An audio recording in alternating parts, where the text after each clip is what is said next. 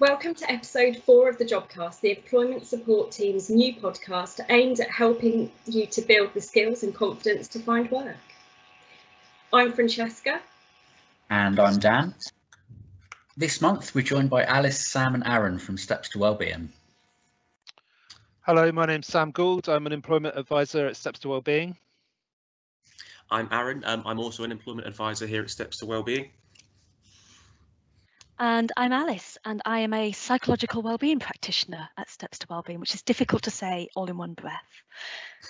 But yeah, basically what that is so where Aaron and Sam provide some employment support to the people working with our service, I provide sort of what's called guided self-help, so CBT-led support to people who are also managing sort of mental health conditions like depression or anxiety. So Steps to Wellbeing as a service, it's an NHS service, it's a free service and it's a primary care service. So you can access it either just by going via your GP, but you can also access it yourself just by signing up for an assessment on our website or giving us a call. And what we do is we assess people who are maybe struggling with all kinds of mental health issues. And we offer support where we can to those people suffering from depression or anxiety related disorders, usually CBT, but we do also offer counselling. And we offer extra services like the employment support team that Aaron and Sam do that they can talk a bit about. So as employment advisors, what me and Sam do is work with people. So we're the more non-clinical side of Steps to Wellbeing essentially, and we sort of support people that are either on the waiting list for therapy, so the psychological therapy side of things, or currently in therapy. And we help resolve any sort of workplace issues, employment issues or unemployment issues that someone could be having that might be having a knock-on effect in terms of their mental health and well-being essentially. So, you know, work is a huge part of our lives, and if things aren't going well in the workplace, that can have a knock-on effect in terms of, you know, not only our well-being and productivity in the workplace, but also how we feel in our private lives and our personal lives. And so we, you know, anything from employment issues such as workplace disputes, harassment, and feel free to chime in anytime, Sam, because I won't be able to think of them all. Okay. Things like discrimination maybe, yeah. or maybe bullying sometimes at work. But it could be things like wellness at work, how to keep well at work as well. Yeah, stress as well. And getting back into work, do you guys do voluntary work as well? Sort of that phase return type stuff? Absolutely. Yeah, anything like that. Likewise, if someone's, you know, suspended or signed off sick, like you said, we can help with that return to work process. And if someone's unemployed and they're struggling, you know, to find work or struggling with any part of the application process, we can help with things like CVs, cover letters, applications and mock interviews and stuff when it comes to that sort of point as well. Cool. Sounds great. So yeah, thank you so much for joining us this month. So just sort of putting it out there really, how can work affect your mental health? What do you think? I think we've learned a lot about that during this COVID situation. Obviously, you know, I think before this, a lot of people, it was more just the workplace stress, the workplace pressure that sort of people thought of with regards to mental health and work. But I think with everything that's been going on with the pandemic and the COVID situation, we're increasingly seeing how we need that sense of purpose and that sense of routine to our days to sort of stay well and stay healthy. And the thing is, because work's such a huge part of our lives, it sort of, and obviously mental health is a huge part of our lives, the two sort of do really sort of intertwine. So if you're struggling with mental health issues at home, it's going to affect your work, which is going to have knock-on effects in terms of your finances, you know, which is just going to add to the pressure. Whereas equally, if you're struggling with things at work and struggling with workplace pressure or you know, disputes in the workplace, that can, you know, it's difficult to switch off a lot of the time, and we can end up taking that home with us, which again has a knock-on effect in terms of our mental health. So they sort of feed into each other. So I think it's really important to address, you know, if you're going to address mental health and you're having difficulties with your employment situation, it's important to address both, because like I said, they really do feed into one another. Just as a bit of a follow-up question. And I think Sorry, go on, Alice. I was just going to say, I might add to that and just sort of say, well, actually work can be really beneficial for our mental health as well. And that's what you were saying earlier, Erin. It's like, it gives us that structure and that routine. And often what people are finding is that if they've been furloughed, if they've been sort of sadly out of a job for a while because of the pandemic, actually that itself can have a huge impact on our mental health. Just having a lot of time think, to get lost of our own, and that sense of that structure and that sense of meaning that work can give our day-to-day lives. Yeah, so absolutely. Not all of us do jobs that we love, but most of us will find some daily satisfaction in the work that we do day to day. Yeah, and it's one of those things. It's easy if you're, unemployed and you wake up in the morning. It's easy to sort of slip into that mindset. Well, I've not got to get up. I've not got to be at work for a certain time, so I may as well just stay in bed another hour, or stay in bed another hour. And before you know it, you're in one of those sort of pits where, oh, well, what's the point of getting out of bed in the morning? Because I don't have that sense of purpose. But yeah, like Alice said, it can be really, really conducive to positive mental health and well-being as well. If you enjoy your work, and if things are going well at work, and you have that, that community and that support network of people around you. Yeah, definitely. I guess it also allows you to, so what I was going to say, kind of Alice picked up on actually, so we're obviously on the right sort of the same wavelength, but I guess from our point of view, what we see with some of our clients is that they say that they need to find work because it helps to improve their mental health. And it's also, it's about kind of expanding your network of people that you talk to, or actually having people to talk to sometimes, I think has more effect on people's mental health than any of us really give it credit for, really. But so yeah, so Alice, you answered my question without me even asking it. I'm just that good. But I think you're right though, because it's not just about having those deep, meaningful conversations with close friends. That day-to-day sort of small talk social interaction is also really important. That variety of social interaction every day, and work can be just a really, really important source of that. Yeah, definitely. Yeah, definitely. So if someone was to be having a problem at work and it was having an impact on their mental health, what kind of stuff can they do? What support could they get to help with that? I think perhaps the important thing to do is talk to somebody about it. Yeah. So within your work, it could be a colleague, it could be your manager, it could be someone from human resources, it could be someone from occupational health, or it could be outside of work. It could be by talking to us at Steps to Wellbeing. So the key thing is to talk to somebody about it, really. Yeah, I think a lot of mental health issues that are caused by work can be mitigated with conversations. Usually, having that, being transparent with your manager, having that conversation with HR, and letting them know what's going on with regards to the things you're struggling with at work. And a lot of people don't realise that an employer's got a duty of care in the workplace to ensure the well-being of their employees. So they can't do that if they don't know that you're struggling. So I think communication is a large part of dealing with those mental health and stuff in the workplace. Absolutely. I guess that really kind of And pushes the phrase of it's okay to not be okay. So yeah, absolutely. Yeah. Those conversations. And once you start having those conversations, actually you'll be surprised what comes out of them and who else might be struggling as well in the workplace.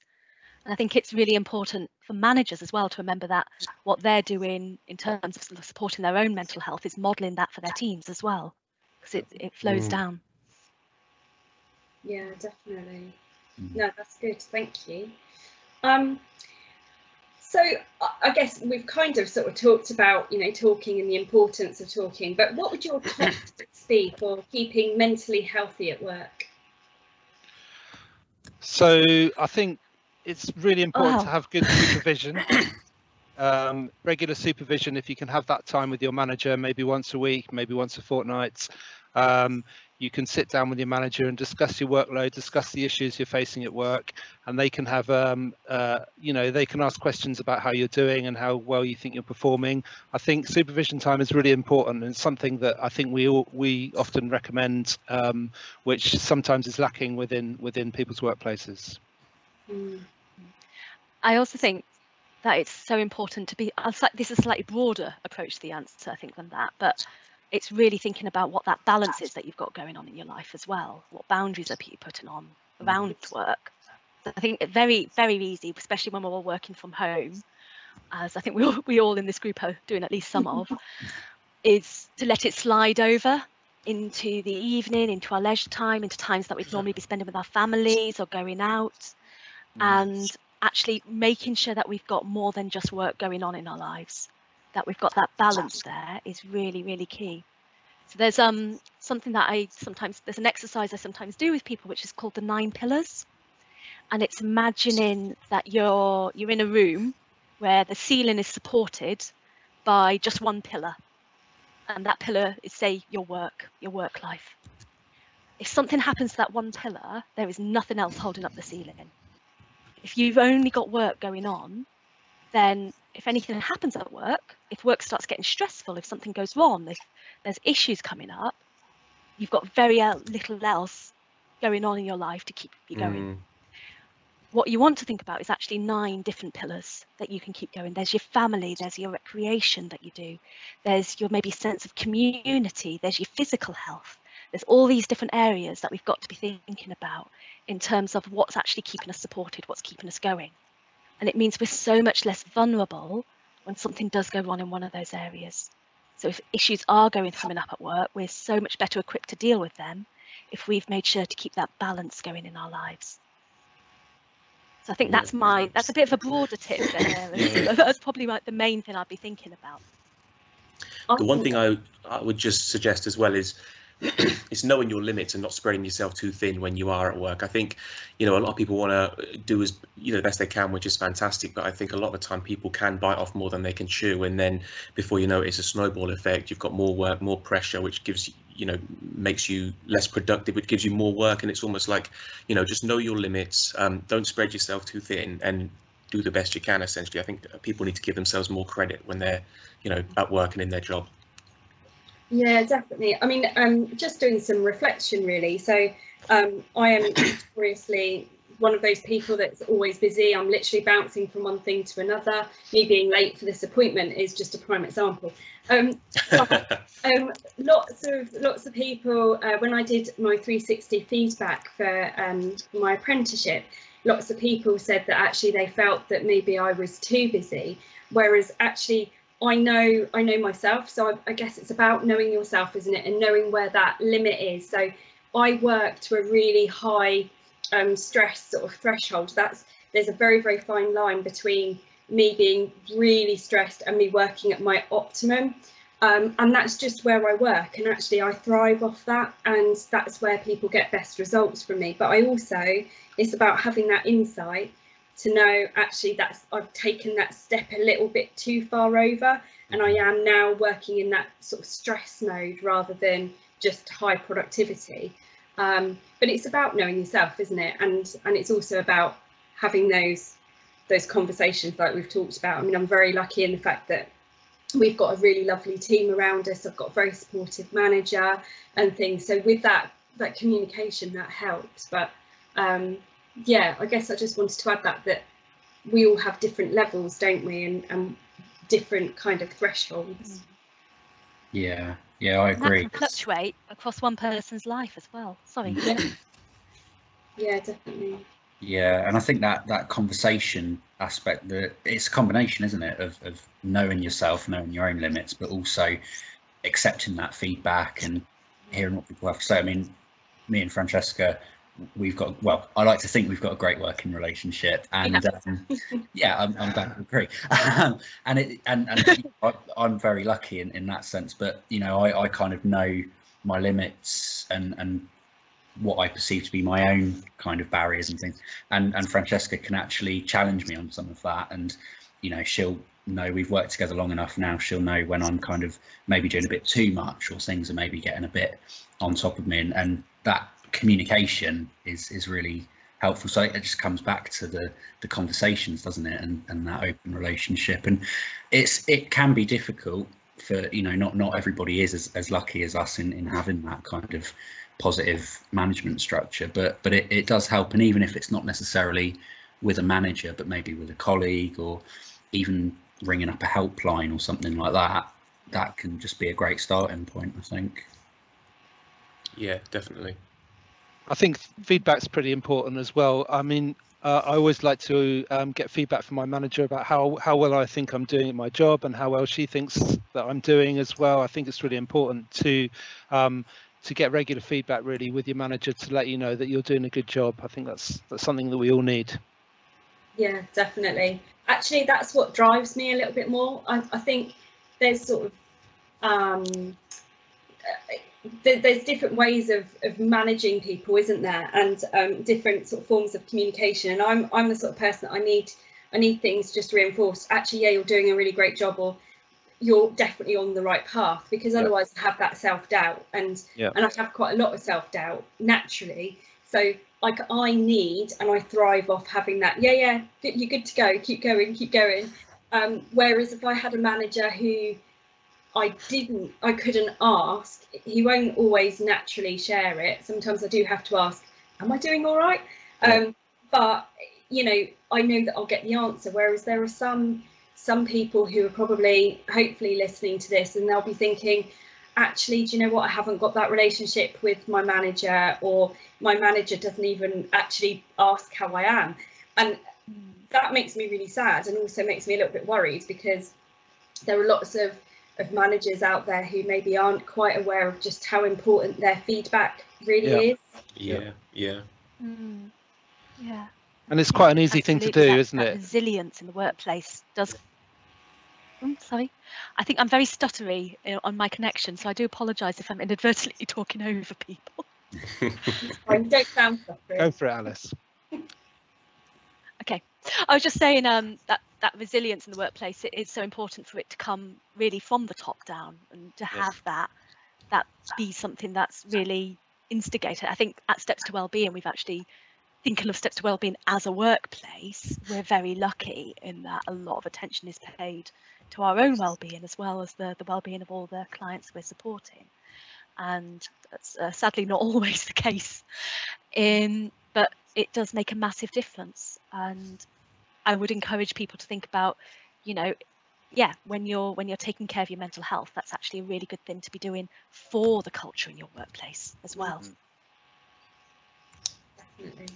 There is something as well called a wellness action plan that we recommend to some of our clients, which is a plan which Mind has developed, which talks about different approaches you can take to support your mental well-being, about early warning signs and triggers that might affect you at work, and about the sort of support you need from your manager, and what you can do in stressful situations. So there is a wellness action plan available. So that's something that you can get from the internet.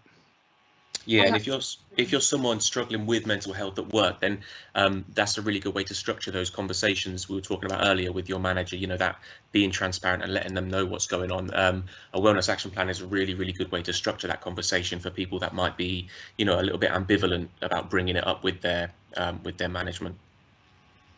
Yeah, definitely. I mean, I know that I've used it for as a tool to enable staff and people looking for work as well, to just really think about how they want to communicate their own mental health, and how they almost want to have those conversations initiated with them. And it's been really useful and very insightful as well. And actually, as a manager, I felt quite privileged almost to be working with someone on a document that was very personal to them. So yeah, it's definitely a really good tool. I'm glad you brought that up. Thank you. It is, with that in mind, actually, it is really good for employers as well, because you know, you do unfortunately get those companies that aren't really, not necessarily privy to the mental health side of things, but you know, maybe just not as aware of the prevalence, you know, as aware of its prevalence in the workplace. So that can be a really good way for, you know, managers and employers to sort of start to expand their horizons and realize, okay, these, you know, these are things that we have to have, you know, measures in place for, to support people when this stuff happens. So yeah, they can be really, really beneficial for employers as well, those wellness action plans. Cool. Yeah, we're talking about a lot of quite cool resources, really helpful resources. So what I'll make sure we do is we'll put links to all of this in the descriptions that we've got. So if there is anything that anyone listening would like to find out more about, it should all be in the description for you. So yeah, and I think those conversations and you know, asking for that support is so important. I think sometimes people might be a little bit worried about starting those conversations and things like that. And yeah, you know, it's people might worry about their rights, and they might not want to say that they're struggling because they worry it might impact them negatively. So how can people kind of find out about actually their rights around mental health at work, and actually seeing that that's not the case? I suppose the short answer is there's a really good website run by ACAS, who are employment experts in everything really, and they list pretty much all your rights at work, what you're entitled to, be that national minimum wage, be it statutory sick pay, be it maternity or paternity rights, annual leave. There's a whole wealth of information on the ACAS website, and these are rights that obviously, you know, have developed over time to become laws and are there to benefit all our lives. So it's something that we refer to ourselves, the ACAS website, a lot, and encourage other people to look at as well, because a lot of people don't know they're entitled to certain things, and it can make a real difference to their lives. Yeah, ACAS and Citizens Advice Bureau as well. They're very useful when it comes to employment advice and employment law and things of that nature as well. Definitely. I have to say we're very lucky. We work very closely with Citizens Advice and things. So yeah, we have a shared working space when we're all allowed to start working face to face again and being out of our homes. And hopefully we'll be sharing space. So I mean, kind of talking about working from home, I think certainly, you know, reflecting back a year ago, we were all sent to work from home, and I kind of very naively, I think, thought, oh, it'll only be for a couple of weeks, maybe a couple of months at the max. And a year down the line, we're still sat here. I've never been so happy to have my own study, which, you know, at the time, when it was created and things for me, it was just to help me with my study. Who'd have thought that I'd literally be spending all of my work hours in here as well?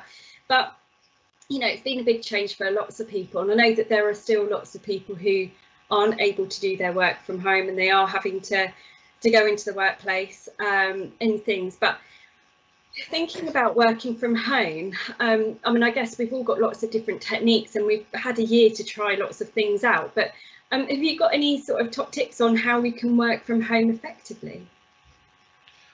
I think a good thing to have, if you've got a study, if you've got a dedicated workspace, that's really important. You know, I've come across clients who've had to work from very difficult situations, working on settees and things like that, which can be really difficult. So if you can get a desk, if you can get a place to work which is perhaps a little bit separate from where you have your usual living space, that is fantastic, and that will really help you. So that's one thing. Another thing could be give yourself regular breaks. You know, it's quite easy to be drawn into forgetting about going for breaks, but it's important to get up and have breaks and have proper lunch breaks and all of those things. I think if you can literally go out of your house and go for a walk and then start work and then go for walks at lunchtime and things like that, all of that will make a real big difference as well. Yeah, and just to echo what Sam said there with regards to the having a dedicated workspace, I was one of those people that didn't, unfortunately, for the first, I think it was the first lockdown or the first 1.5 lockdowns, and yeah, it's just a game changer when you have a space to wake up and go to in the morning as if you are starting work as you would be in the office, as opposed to sort of just sort of wandering about, because then it gets to a point where almost every room, you know, if you're just working from any old room you can work from, you know, you come to associate all of your personal space then with work as well, and it makes it so much more difficult to switch off when you have finished and you have logged off. So yeah, I definitely agree with that in terms of having that dedicated work environment. I think the thing I might add to that, as you said, like there's some people in situations where that's just not possible. Yeah. And even then, I'd have a think about what you're doing to try and mitigate the impact of that. So, for example, you know, the one thing we'd always advise is don't work from your bed, because it can really affect your sleep if you're associating the place you sleep with your work. If you have to, if it's literally the only space available to you, try and work at a different side of your bed, a different end of your bed. It's putting those little changes in place that is just helping with a little bit of a change in situation, a change in that boundary wherever you can. So sometimes it's having to be a bit creative about what that looks like, but then trying to be a bit consistent with whatever that is. So, you know, if you were sort of going switching ends of bed, working from the bottom of the bed and just doing that when you got up in the morning, that's still giving you a little bit of separation between work mode, sleep mode. So it is really, really tough. I mean, I'm quite lucky in that I've got a private space where I can work from home. And I can see that you've got this lovely study I can see in the background there. But you know, and that is ideal. And even then, you know, sometimes it's really tough. Sometimes I just want the commute into the office, or I just want to be able to speak to colleagues. Or, you know, there's the joy of getting dressed for work, which is an underestimated joy, I realised this year. That's what I was just going to say as well, yeah, actually. Don't work in your pajamas. Yeah. Don't Get work up, in your brush pajamas. your teeth, get Yes. dressed like you go into the office. It's going to change everything, because if you're But rolling out of bed, if you've noticed you're struggling with your sleep, well, I was just going to say, if you've noticed you're struggling with your sleep while working from home, that is something really to be thinking about. It's how separate am I keeping sleep and work? Yeah, I mean, I have to say I'm one of the worst. I mean, I have suffer with insomnia anyway, but I have to say working from home, even though, I do have a commute to my study. I have about 20 paces commute, so I physically leave the house, which, you know, I used to take the mickey out of, but actually those 20 steps are quite important, and they give me the opportunity to have some fresh air. I mean, I'm very lucky. I get to so you guys who can see me on this recording, I can see loads of birds flying in and out because my next door neighbour's got loads of birds, like nesting boxes and things. So there's lots of birds flying around. So, you know, I can look out and I get to see nice sort of things. And, you know, when we're based in the Civic, it's not always that nice. You know, sometimes just have brick wall to look at. But I think for me, I've had to enforce a change in my routine. To make myself do a little bit more exercise, because I used to walk around the Civic Centre and I used to walk down the high street. I used to walk everywhere in town. If we had a meeting, I'd walk there, and usually in quite big heels and quite fast, because I'm notoriously late for everything. But, you know, that I didn't realise, I totally underestimated just how much energy and how much exercise I used to actually get. I used to regularly hit, you know, 25,000 steps without really making an effort. And now I'm lucky if I didn't take my dog out for a walk and do all the, you know, just running around the house, I'd probably only do about 300 steps a day, and that's insane. So I mean, I've started to do some yoga. I go out for a few more walks. There's one walking meeting that I have every week with a colleague. So we just go out and we talk on the phone. So they're in Southampton, I'm not, and we go for a walk and we just talk. Sometimes it's work stuff, sometimes it's not, but it's about having a bit of a catch up, but being outside and just burning off some excess energy, I guess. I think exercise is really important, and in some ways working from home can offer us more opportunities to exercise. So, you know, in the lunch break we might have a time to go for a run or whatever. So it's really important to keep good exercise going. Definitely. And you can sort of kill two birds with one stone with regards to, you know, going for a walk after work, because, you know, not only are you going to get that exercise in, but you're going to associate that walk after work with switching off from work. You know, it's like that walk back from the office to home that gives you that chance to sort of reset and get into, you know, home mode, so to speak. So yeah, going for a 10-15 minute walk after you've, you know, logged off your laptop or clocked off, that can just help you switch off and get that exercise in as well. Yeah, definitely. Yeah, I think that's a really important thing, actually. It's something that I certainly took that for granted as well, the kind of the amount of distance I would cover every day. But actually that wasn't just the exercise, but actually going from one client meeting and then you'd be on a bus journey or walking to the next one. You've got time to reflect and actually move on from that and, you know, clear your thoughts. You've finished that one, now you're on this one. And I think sometimes in the world of Teams and Zoom, when we're literally able to just bounce from one meeting to another, that can sometimes have a bit of an impact as well. So that's something I've found is quite good, is just having those gaps in between meetings. That can be really helpful. I was actually, sorry, I actually saw a story today. Oh, sorry. I saw a story today where the CEO of Citigroup has instigated Zoom-free Fridays because everyone was suffering so much from Zoom fatigue. Because it can just be non-stop, can't it? Yeah. In one meeting and out the other. So yeah, I'm a big fan of just sometimes stepping back a little bit from the screen, or just finding that little bit, those moments of rest and restoration throughout the day. Definitely, some old-fashioned just telephone calls. Who'd have thought I'd miss those? But I mean, part of my dissertation that I'm writing is kind of really focusing on our team and kind of looking at post sort of COVID plans and things. And part of the research that I've done has been around sort of staff wellbeing and engagement, and also resilience. And so a lot of the research and things that I've done, kind of, you know, you've said everything, you've said all of the things that they've been sort of just highlighting, and the fact that, you know, Zoom fatigue is massive, but also kind of going forward with the hybrid working, which is certainly, you know, the way that I think we're going to go as a team. So we'll be expected to do some in-house and then some working from home.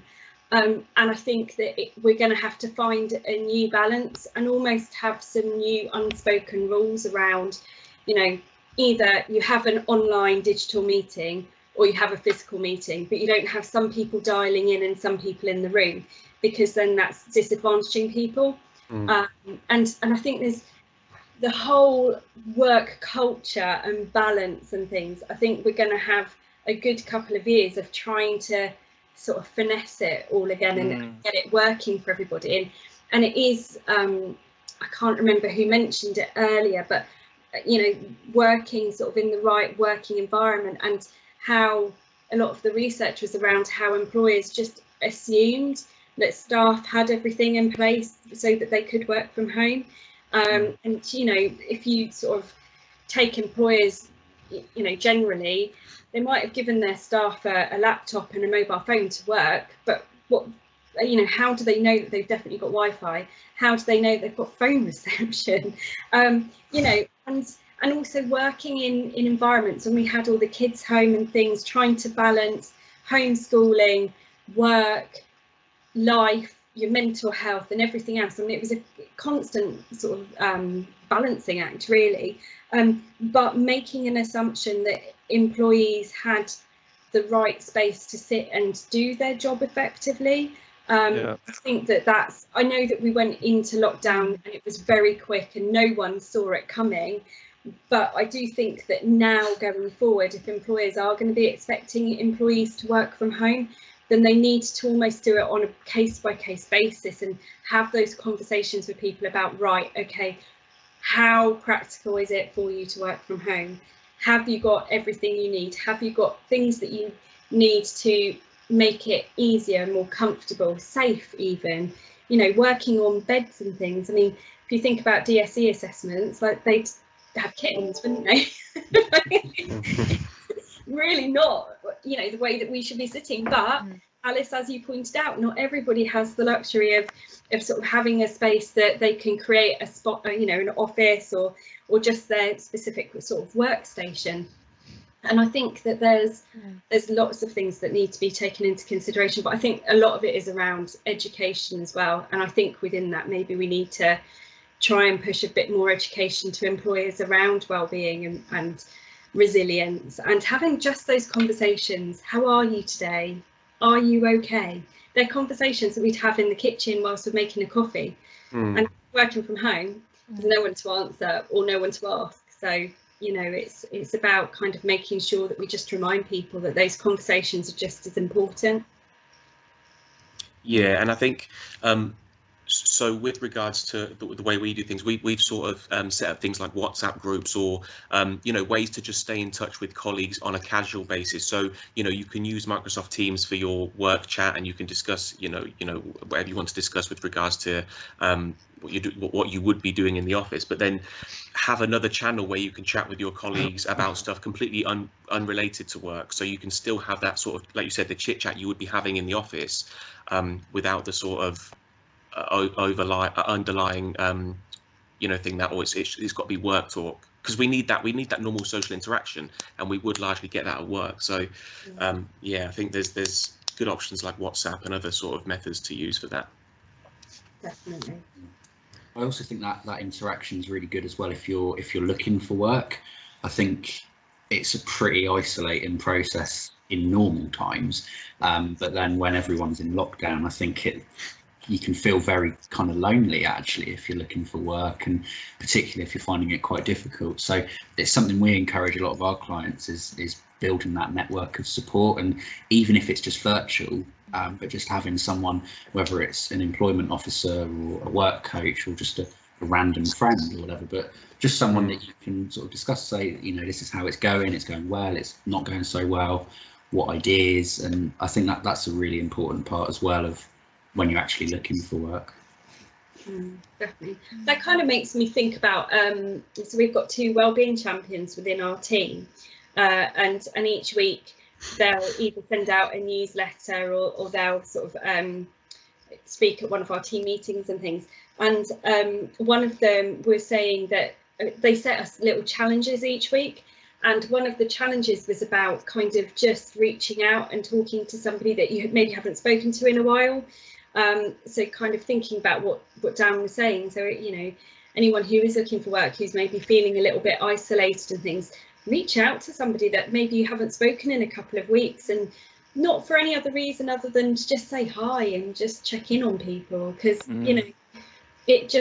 it will probably make their day as well, because who knows, they might be feeling exactly the same. So the power of talk. I know a lot of people have anxiety about reaching out in that way. I think there can be a lot of like what if thoughts, or a lot of worry that gets in the way there.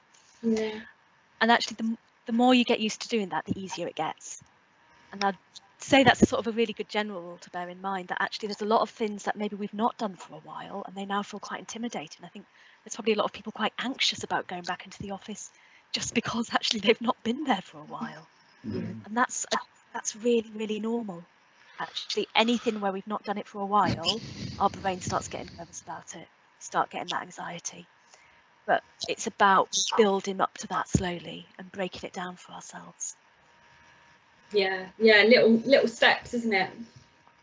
Yeah. And so, I mean, I guess maybe if somebody didn't want to reach out to someone that they haven't spoken to in a while on the phone, then actually the next time they go out and buy a loaf of bread, just to smile. Not that they can see you because you'll have a mask on, but you can see, because you can see in their eyes, can't you, when someone's smiling. But to just smile and say hello and have a nice day. I mean, not so long ago, a lady who's working in our local petrol station, bless her, was clearly having a very bad day. The machine crashed. The guy that she was trying to serve was getting very angry and frustrated. He was clearly in a massive rush, and had forgotten his manners. And she was really, really stressed. So I picked up a chocolate bar and paid for it, and then just gave it to her and said, I think you need this morning, and then just left.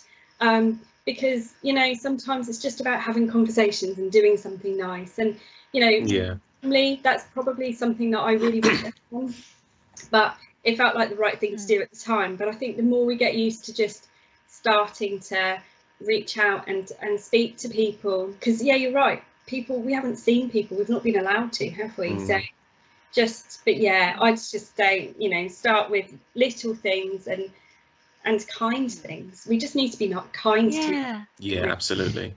And that example is so lovely that you've described there.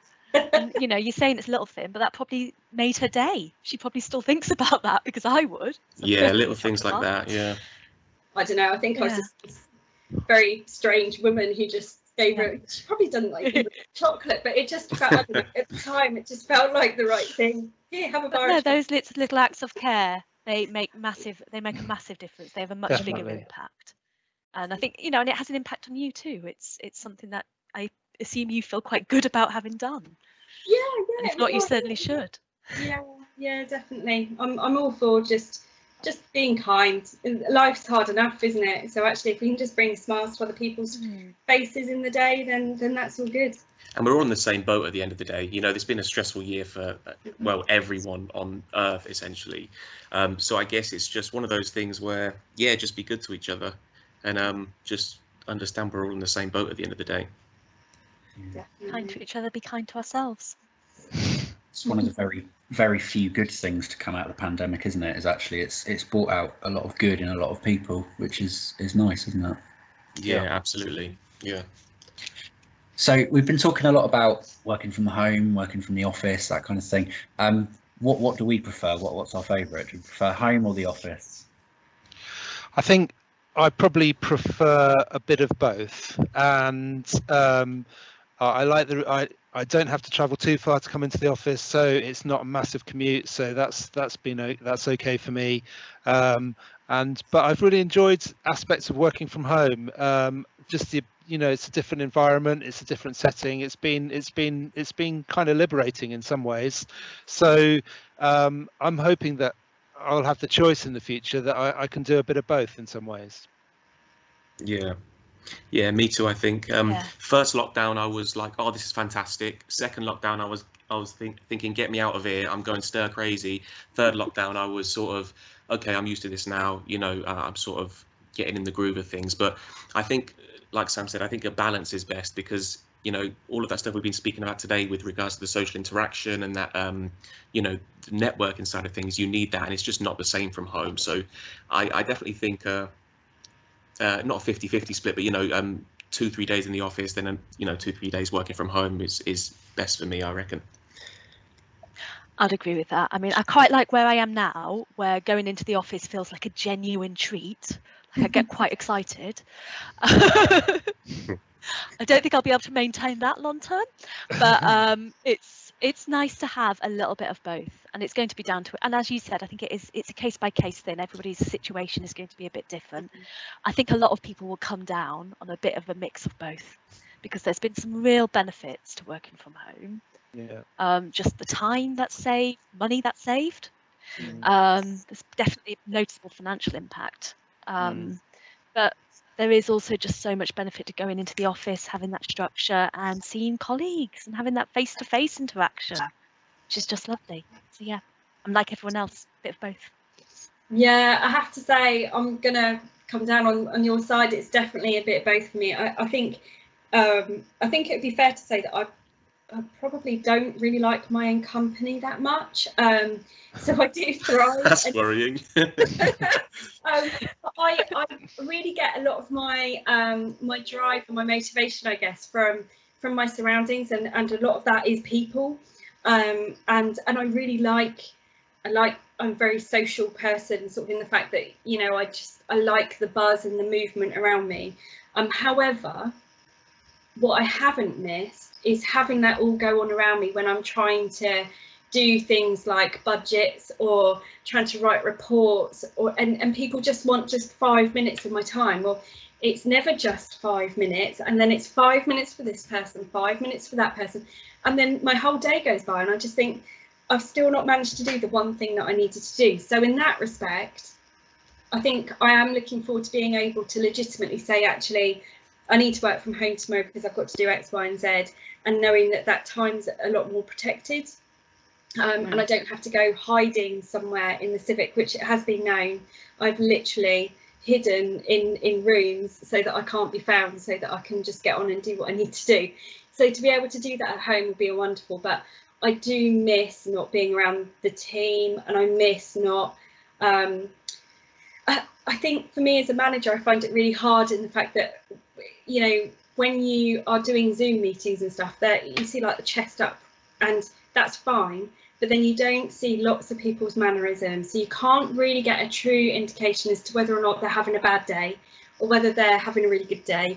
And for me, I worry about my team. I want everybody to be well and be okay, and so if I can't see that, I find that difficult. So it would be nice to just once in a while be able to just actually see people and just have a chat and be able to see everybody's body language rather than just sort of facial expressions, really. Yeah, I agree. And I've loved working from home. I think it's been great. I feel like I've been more productive. Mm. I've saved money on commuting. I've saved money on buying lunch and things like that. It's been certainly helpful for me because I've moved house during the lockdown as well, so that's been useful. Having that little bit of extra time that I would have been commuting, I can be doing a bit of painting or whatever. But I must say I have really missed seeing clients, and I cannot wait to be able to meet clients in person again. Because I've had people that I've been working with throughout the lockdown, and I don't even know what they look like, and that's bizarre. So yeah, just being able to just work with people in that old way again of seeing people and gauging how they're feeling about, if you're suggesting things to them and they might be saying yes, but their body language might be saying something different, and it's impossible to get that over the phone or over Zoom even. So yeah, I can't wait. I think a mixture is going to be the best way forward. Definitely. So I guess that kind of brings us to an end of today's session. So can I say thank you to all three of you for joining us. It's been really great, really insightful to listen to you. So thanks for listening, everybody. Next month, we're going to be joined by our partners on the PATH project, which is a really amazing project, and it's a project that aims to raise awareness of perinatal mental health. I've been lucky enough to be part of this project since its start and its launch. So it's going to be rather special podcast next month, because we're going to be launching our awareness campaign for PATH, and we'll be discussing our role in the project and how we can support parents and families affected by perinatal mental health, but also how we can help employers to support their staff too. Yeah, so join us next month to find out about that really exciting project. We're also going to have a special podcast as well to mark Southampton's first virtual careers and apprenticeships show. So we're going to be talking to the organisers about that event, and also some employers who are going to be exhibiting. So yeah, a lot of podcast action next month. So as always, don't forget to send us your thoughts and your comments. All of the contact details are over on Access Southampton, and we'll be posting all of the links to everything we've talked about today in the description. So yeah, thank you for listening. Thank you, Steps to Wellbeing, for joining us, and yeah, you. we'll speak to you next month. Thank you. Thanks. Thank you.